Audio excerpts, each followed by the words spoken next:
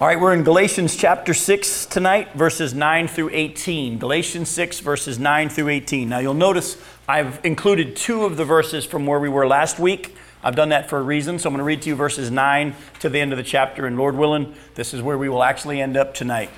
So, Paul says in Galatians chapter 6, verse 9, "And let us not grow weary of doing good. For in due season we will reap if we do not give up. So then, as we have opportunity, let us do good to everyone, and especially to those who are of the household of faith. See with what large letters I am writing to you with my own hand. It is those who want to make a good showing in the flesh who would force you to be circumcised, and only in order that they may not be persecuted for the cross of Christ. For even those who are circumcised do not themselves keep the law, but they desire to have you circumcised, that they may boast in your flesh. But far be it from me to boast, except in the cross of our Lord Jesus Christ, by which the world has been crucified to me, and I to the world.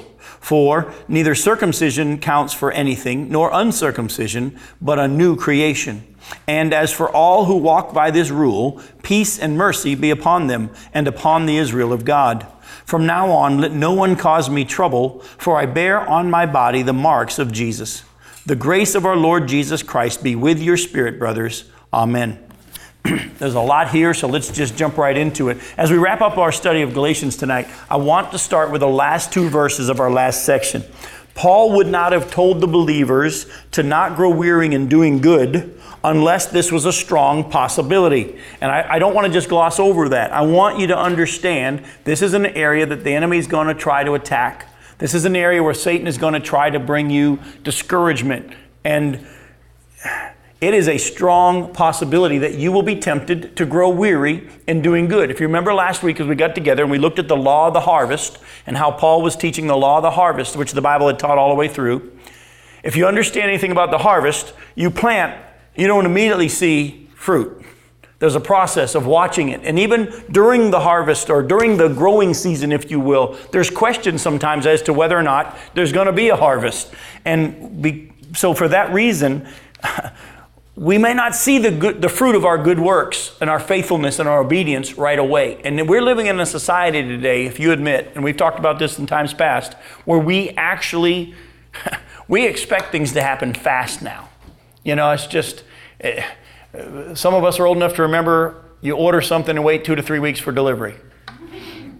Nowadays, and we've talked about this before, you've gotten out of line between ordering at the Burger King window and the drive-through actual paying because it took too long between when you ordered and when you went to pay, remember? And we've talked about that. Some of us have confessed to the fact that we've done that. And others have confessed that if they didn't have that stinking curb, we would have done it more. We are impatient. We're in a microwave society.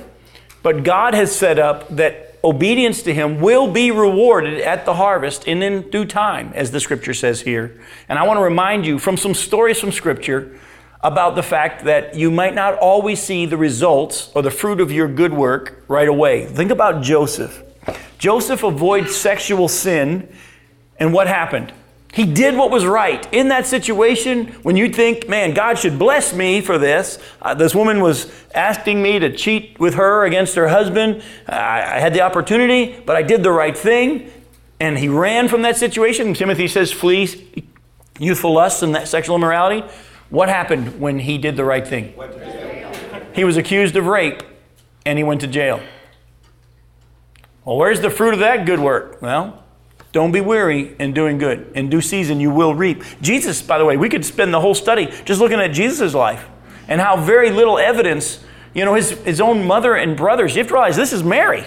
His own mother and brothers think he's out of his mind. I mean, they've been watching him grow up as God, not just man, but as God. They've seen that there's something different about him. In John 7, his brothers are making fun of him, and they say, well, if you really are someone that's going to be a big shot, you should go to the feast. And then in Mark, we see around chapter 5, when he's in this house and all these people are gathered, when his mother and brothers are outside saying, hey, you know, if you look at the context, it literally says they thought he was out of his mind. They thought he was crazy.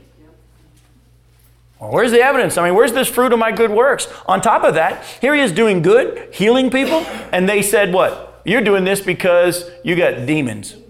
You're demon possessed. Beelzebub's giving you this power. So Jesus himself, You know, the 12 guys that he hung out with, poured into his life into for 3 years. One of them never was one, and he actually turned them in. And the others did what? They all ran. They all left. Let's go on. How about Jacob? Jacob worked for 7 years in order to marry Rachel. And what happened? Father-in-law tricked him. That's why I made sure Becky lifted the veil before I said I do. You know? And but at the same time, you know, it's that, but he did work hard. And then he had to work 7 more years to get Rachel. How about Moses? Moses obeys God's commands. A lot of people haven't really looked at this. Moses has the experience with God at the burning bush, where he meets God. And God says, take off your shoes, you're on holy ground. And God says, I want you to go back and tell Pharaoh to let my people go. And Moses does a hard thing. You got to keep in mind who Moses is. When was the last time he was in Egypt? When he killed the Egyptian. Yeah, when he had killed the Egyptian. He now had to not only go back to the place where he was a wanted man, he had to go back to the powers that be and go to the king and say, let my people go. And there was a chance that they would remember him. They might have had a wanted poster laying around there somewhere. And he does the right thing. Does anybody remember what happened? Because we always see the end result. We see them getting out of Israel and all this, out of Egypt and to the promised land. Does anybody remember what happened when he went back the first time and said to Pharaoh, let my people go?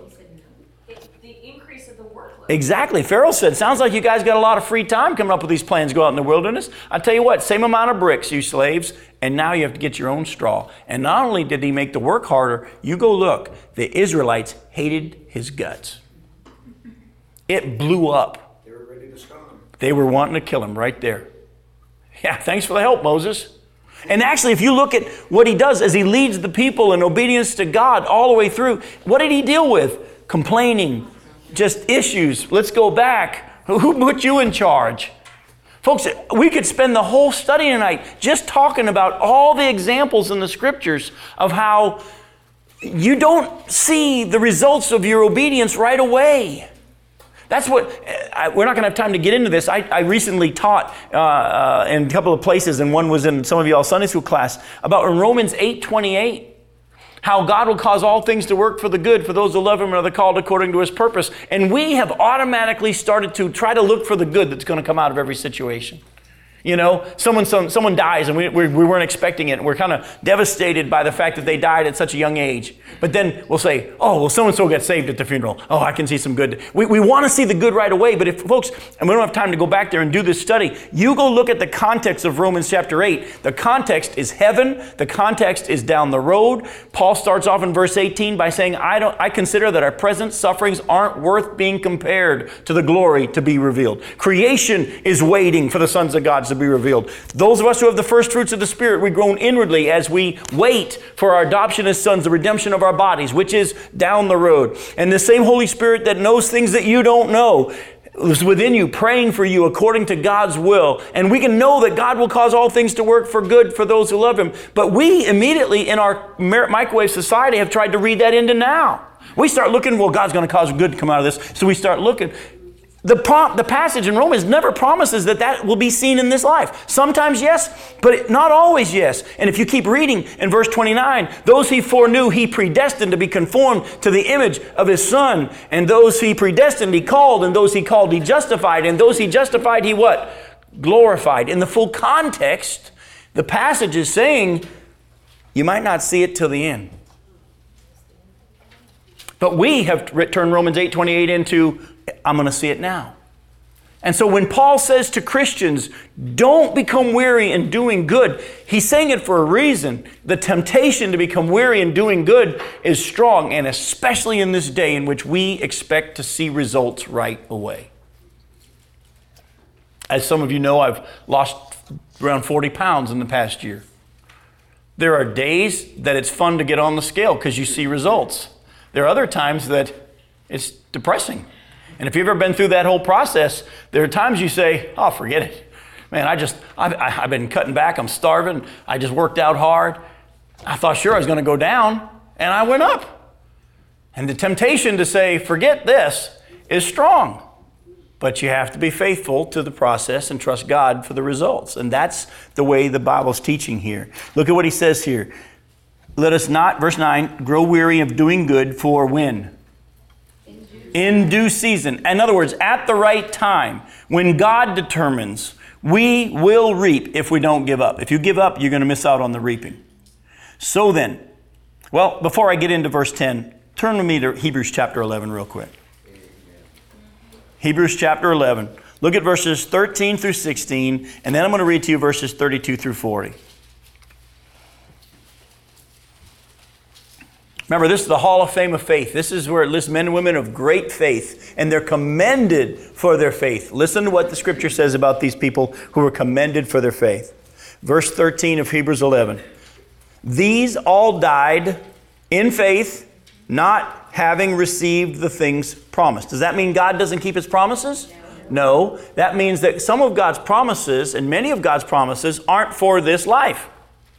That's the problem with the theology out there that talks about how we're overcomers and no weapon formed against me will prosper. And all these people that take passages that are dealing with heaven and dealing with spiritual things and they try to make it apply to this life.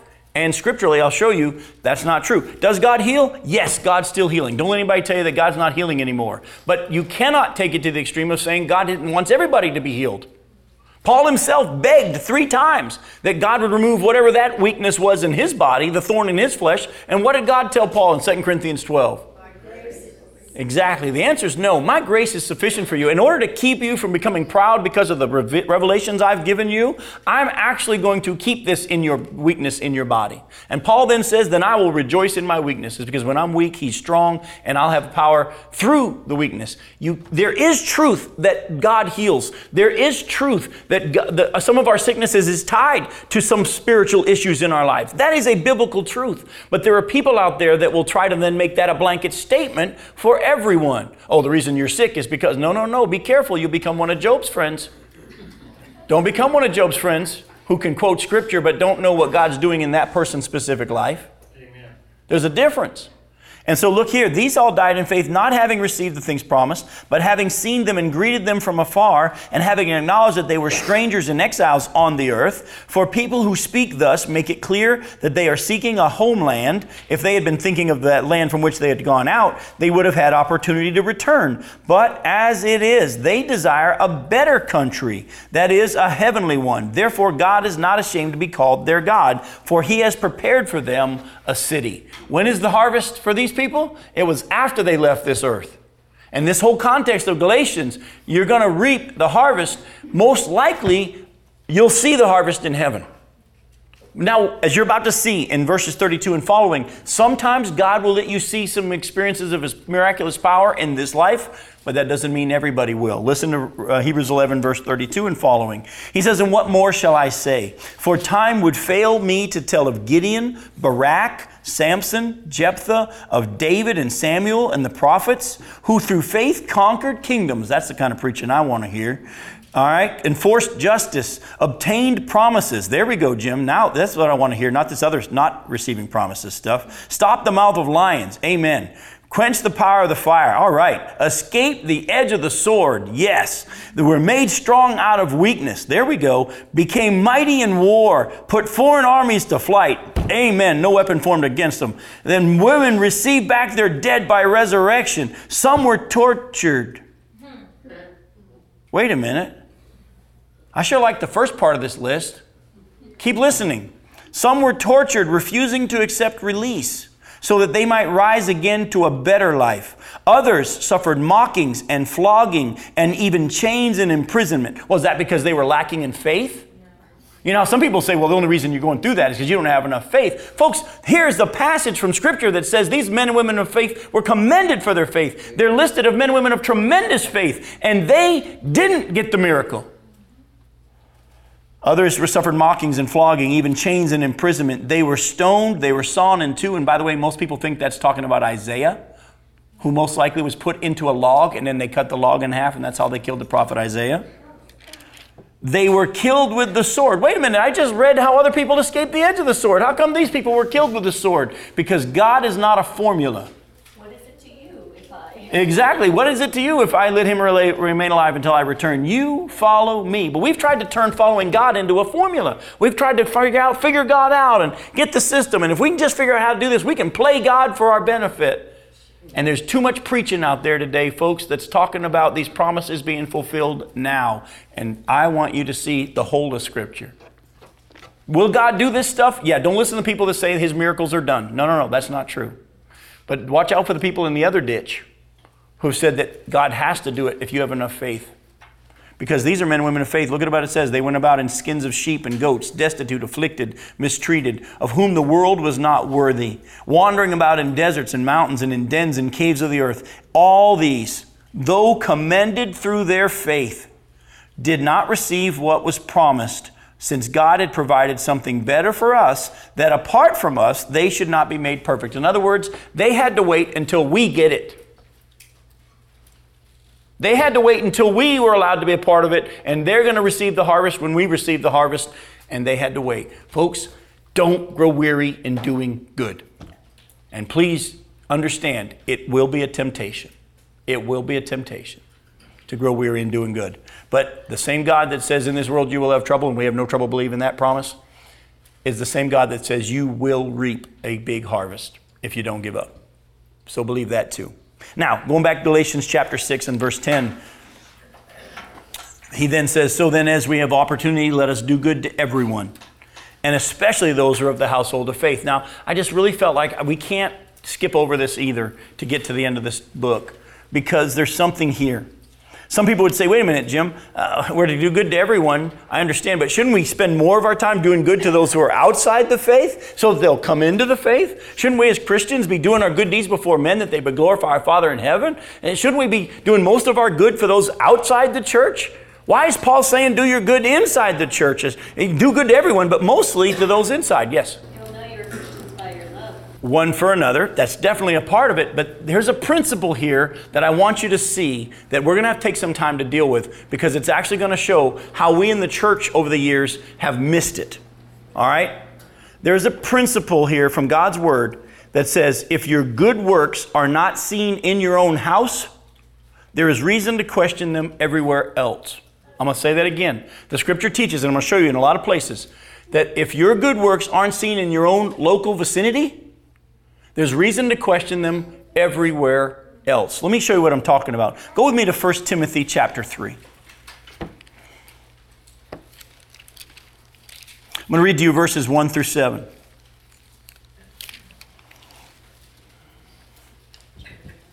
First Timothy chapter 3, verses 1 through 7. Paul says, the saying is trustworthy. If anyone aspires to the office of overseer, this is a spiritual leader in the church, typically elder, pastor, whatever term you want to use, he desires a noble task. Therefore, an overseer must be above reproach, the husband of one wife. And by the way, we don't take the time to break that all down, but that's not saying they can't been divorced. Too many people have tried to make it say that when it doesn't. It's literally in the Greek saying a one-woman man. This person's been proven to be above reproach as faithful to the person they're married to. All right? And that's what it's talking about. Sober-minded, self-controlled, respectable, hospitable, able to teach, not a drunkard, not violent, but gentle, not quarrelsome, not a lover of money. And look at verse 4. He must manage his own household well, with all dignity, keeping his children submissive. For if someone doesn't know how to manage his own household, how will he care for God's church? Then he goes on and say he must not be a recent convert, or he may become puffed up with conceit and fall into condemnation of the devil. And moreover, he must be well thought of by outsiders, so that he may not fall into disgrace and into the snare of the devil. Do you see it? Before we worry about how you're looked at by the outsiders, who are we be looking at first?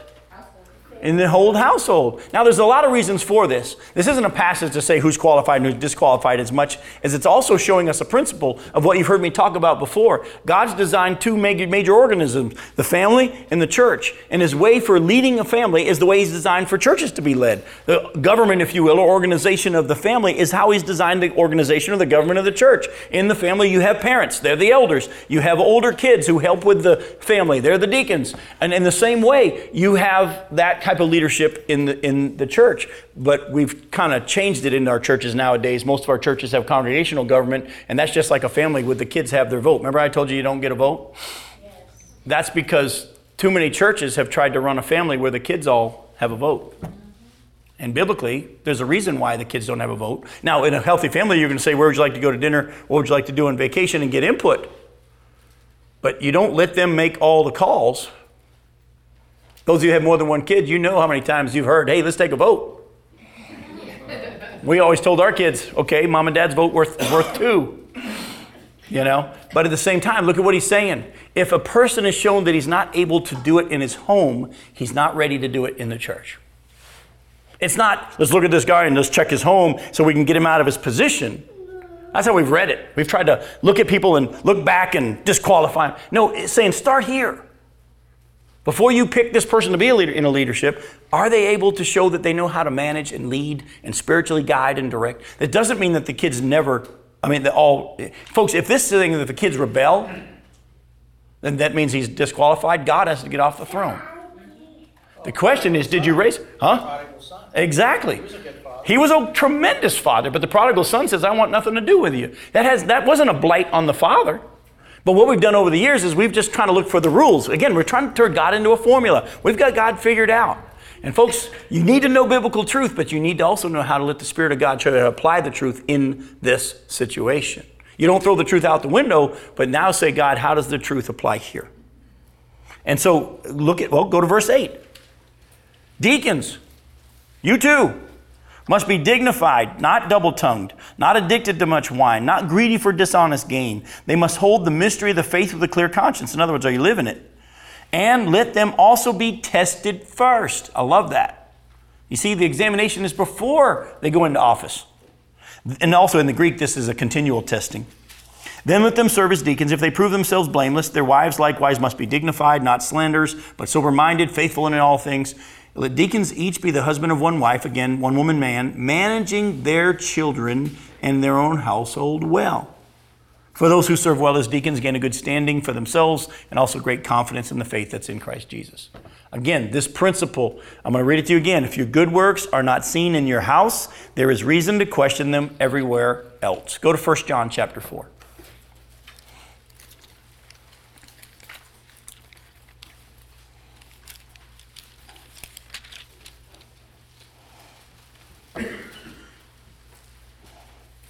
Look at verses 20 and 21.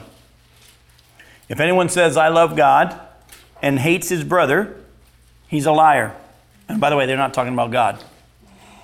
For he who does not love his brother whom he has seen cannot love God whom he has not seen.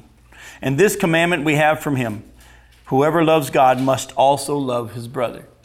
All the way through the scripture, you'll see this principle. It needs to start where you are before it can be actually believed anywhere else. And so when Paul is saying in Galatians, we're to do good to everyone, but especially the household of faith, he's saying this principle again that's been there. Folks, if what your good works aren't seen at home, there's reason to question them everywhere else. Well, and now I have to go down a road that needs to be kind of at least mentioned and let the Spirit of God take it from wherever he wants to.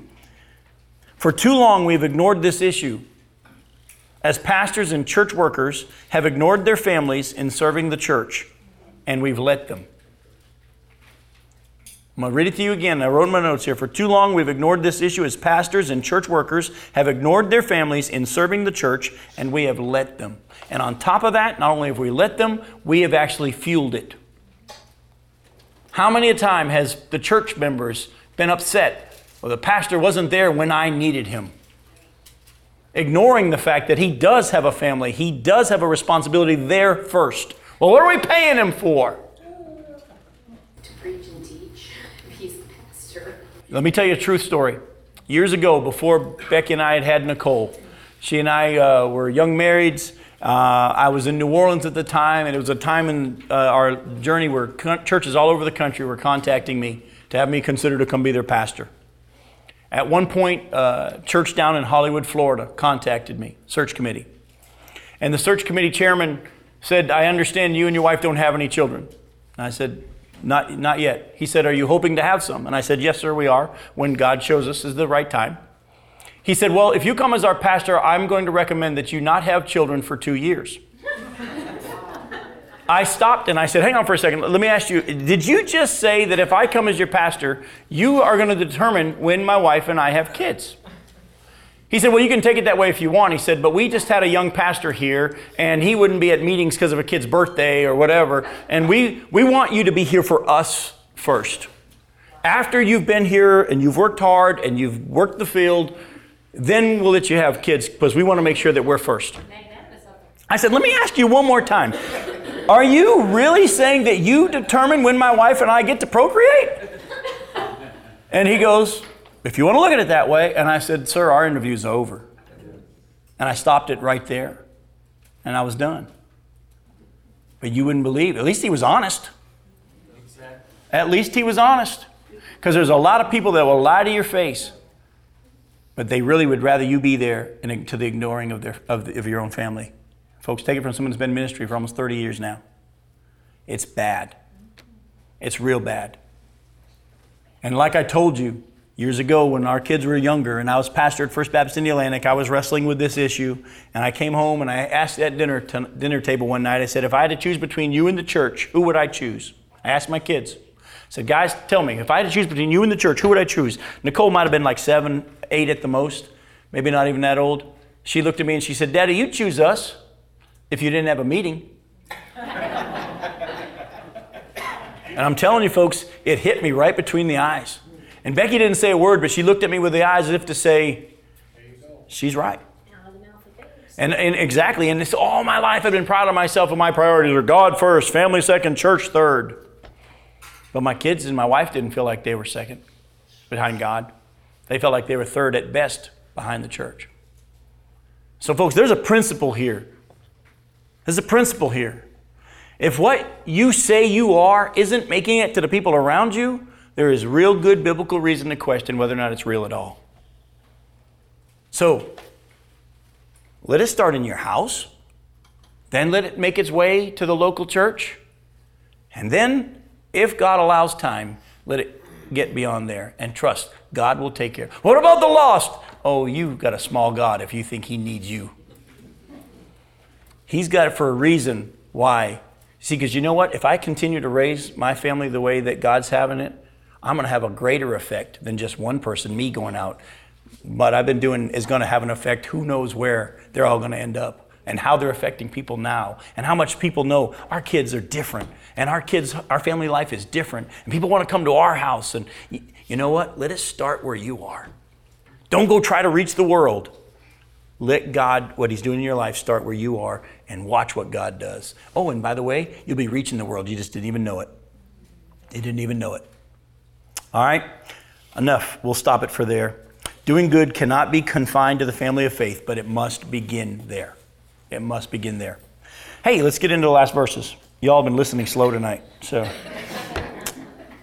Paul's reference here in verse 11 to his writing to them in the closing of the letter in his own handwriting actually was a very common thing for him to do. I want to show you real quick a few places. You see in verse 11, he says, see with what large letters I'm writing to you with my own hand. Most likely, and I believe this, that he didn't write the whole letter, but he would write the closing in his own hand. He had a person, he would dictate the letter to them and they'd write it. And most likely Paul would write the end of it in his own hand. Now, we of course not ever seen the original manuscripts, so we can't tell whether or not, because I think we see the hand copies of these. But I think this is what's going on, because you'll see from Scripture what I mean. Go to 1 Corinthians 16 real quick. I think of that Go for also it. from, who was it that signed the Constitution? Large letter. Real big letters, my John Hancock. Yep, John Hancock, yep. And he did that for a purpose. And well, I think in this instance, you're going to see, he doesn't say large letters in all of them, but in this one, I think it's also kind of like bold print. Right. Yes, without question. 1 Corinthians 16, verse 21, at the end of 1 Corinthians, he says, I, Paul, write this greeting with my own hand. Go to Colossians.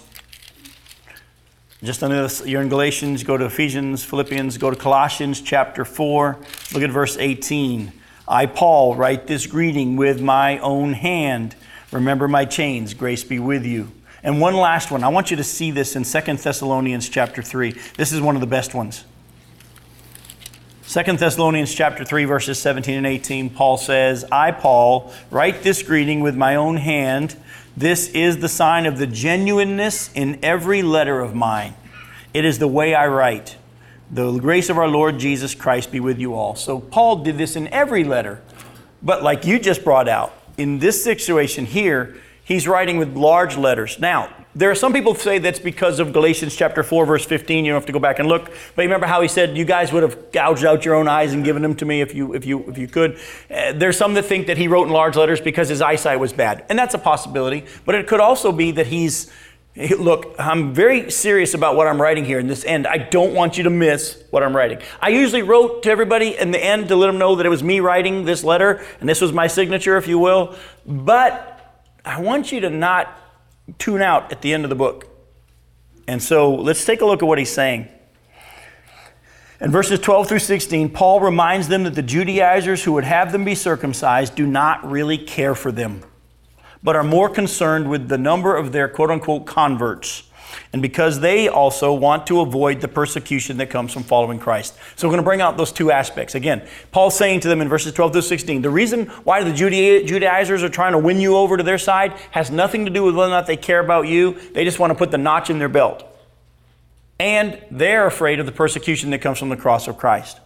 All right, we have to be real careful ourselves in Christian work to not get caught up in the same temptation.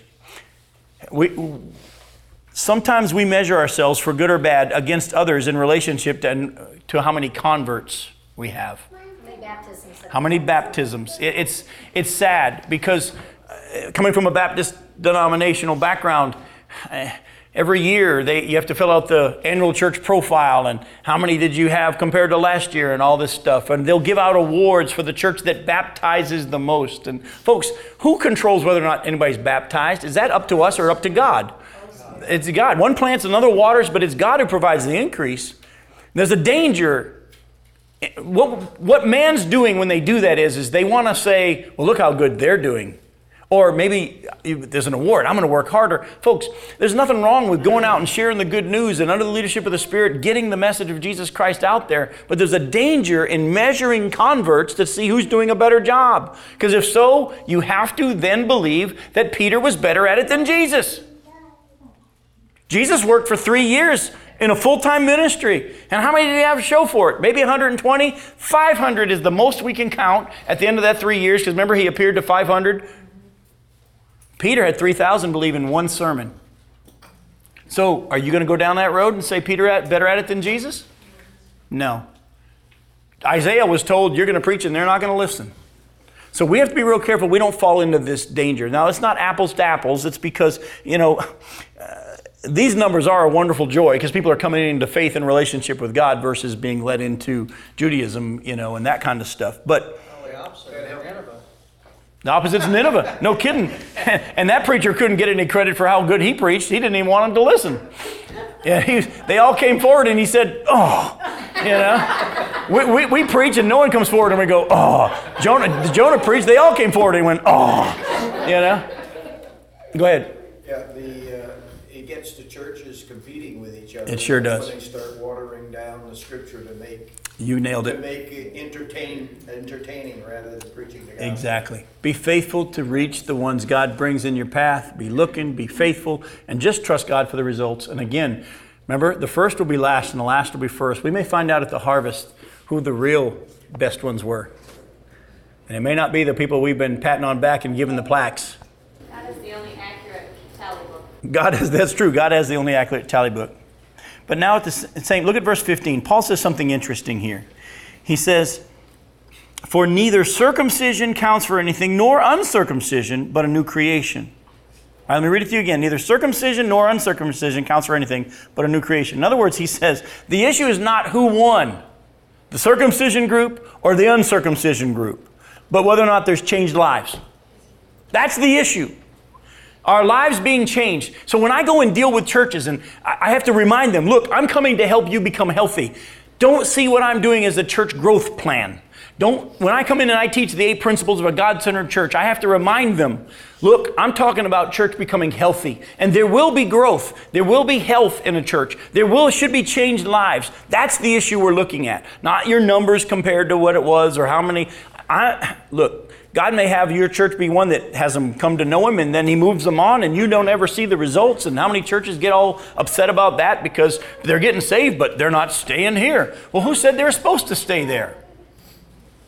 Yeah, I've heard too many churches talk about we get them in the front door and we lose them out the back door. Well, if you understand your Bible, there's no back door. Paul says, I'm confident of this very thing, that He who began a good work in you will finish it. Is there such thing as a back door if someone's truly saved? No. Well, they need to be discipled. Yes, they do. But that doesn't mean that they're all supposed to be discipled there. And the same God that will save you and call it and put you in a place where He wants you to be can line you up with someone to disciple you. Disciple the one God puts in your path, but if they move on, don't do what you got to do to keep them there. Go ahead. Isn't that a little reference to the law? It sure is. Yeah, I mean, it's not about circumcision. It's not about circumcision. It isn't. But see, the Judaizers thought it was about circumcision. The people that were on the other side saying, well, we won because they're of faith now, not circumcision. And Paul says, don't get caught up in that. I'm not going to boast on either way. I'm going to boast in nothing but the cross of Christ. Jen, both the circumcision and the uncircumcision is pointing to the physical. And he's saying the physical is not important. What is important is the spiritual. You got it. The first 4 commandments, if we kind of focused on that relationship. All the others take care of themselves. Exactly. But I want to go down this road here for a second. Paul references that not only, well, look at verse 12. It's those who want to make a good showing in the flesh who would force you to be circumcised, and only in order that they may not be persecuted for the cross of Christ.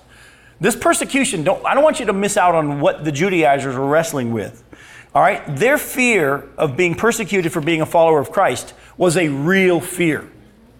All right? The Jews did not mind Christianity if it were simply a sect of Judaism.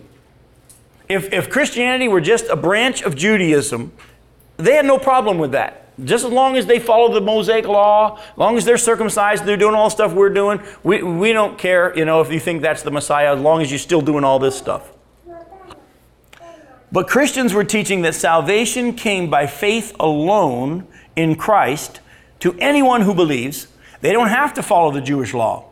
And this made the Jewish leaders upset enough to kill. And they did. All right? The Romans didn't mind Christianity if it were simply a sect of Judaism. They didn't have any issue with Christianity as long as it was a sect of Judaism. Because why? They had Judaism under their thumb. They gave the Jews some freedom in their religious practices, but ultimately it was Rome who was their God.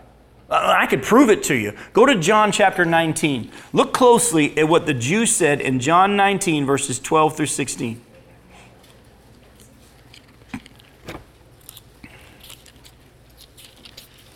John 19, verses 12 through 16. This is when Jesus is under trial. It says, from then on, verse 12 of John 19, Pilate sought to release him, but the Jews cried out, if you release this man, you're not Caesar's friend. Everyone who makes himself a king opposes Caesar. So then when Pilate heard those words, he brought Jesus out and sat down on the judgment seat at a place called the Stone Pavement, and in Aramaic, Gabbatha. Now it was the day of the preparation of the Passover. It was about the 6th hour. He said to the Jews, behold your king. They cried out, away with him, crucify him. Pilate said to them, shall I crucify your king? The chief priests answered, we have no king but Caesar. So he delivered him over to them to be crucified. How about that? They admitted it. They said, we claim to be followers of God, but actually you're the one feeding us, Rome. You're our God. We have no king but Caesar. Can you imagine? Now, Christians then... I just heard that in the Democratic Convention. Sorry to bring politics in, but we just heard that. 3 times they denied God. Yep. Shouldn't surprise us. I was waiting for the priesthood to crow. It should scare all of us. Well, that's another whole topic we'll probably get into next week when we get together. But look closely. Christians, you have to keep in mind, though, would not declare Caesar to be God and king. Now, this was a very serious thing. Once a year, Roman citizens had to come to a ceremony where they declared Caesar to be God. If you didn't, you were put to death. So persecution for the cross of Christ was severe.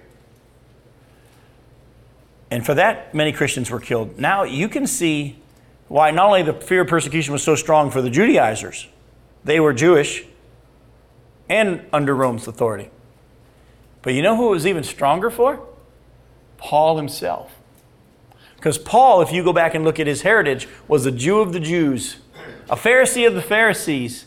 And on top of that, he was a Roman citizen, born a Roman citizen.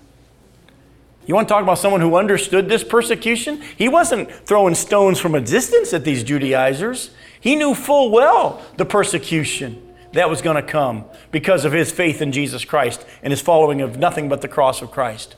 That made him an out with the Jews, and they wanted to kill him, and it made him an out with the Romans, and they wanted to kill him.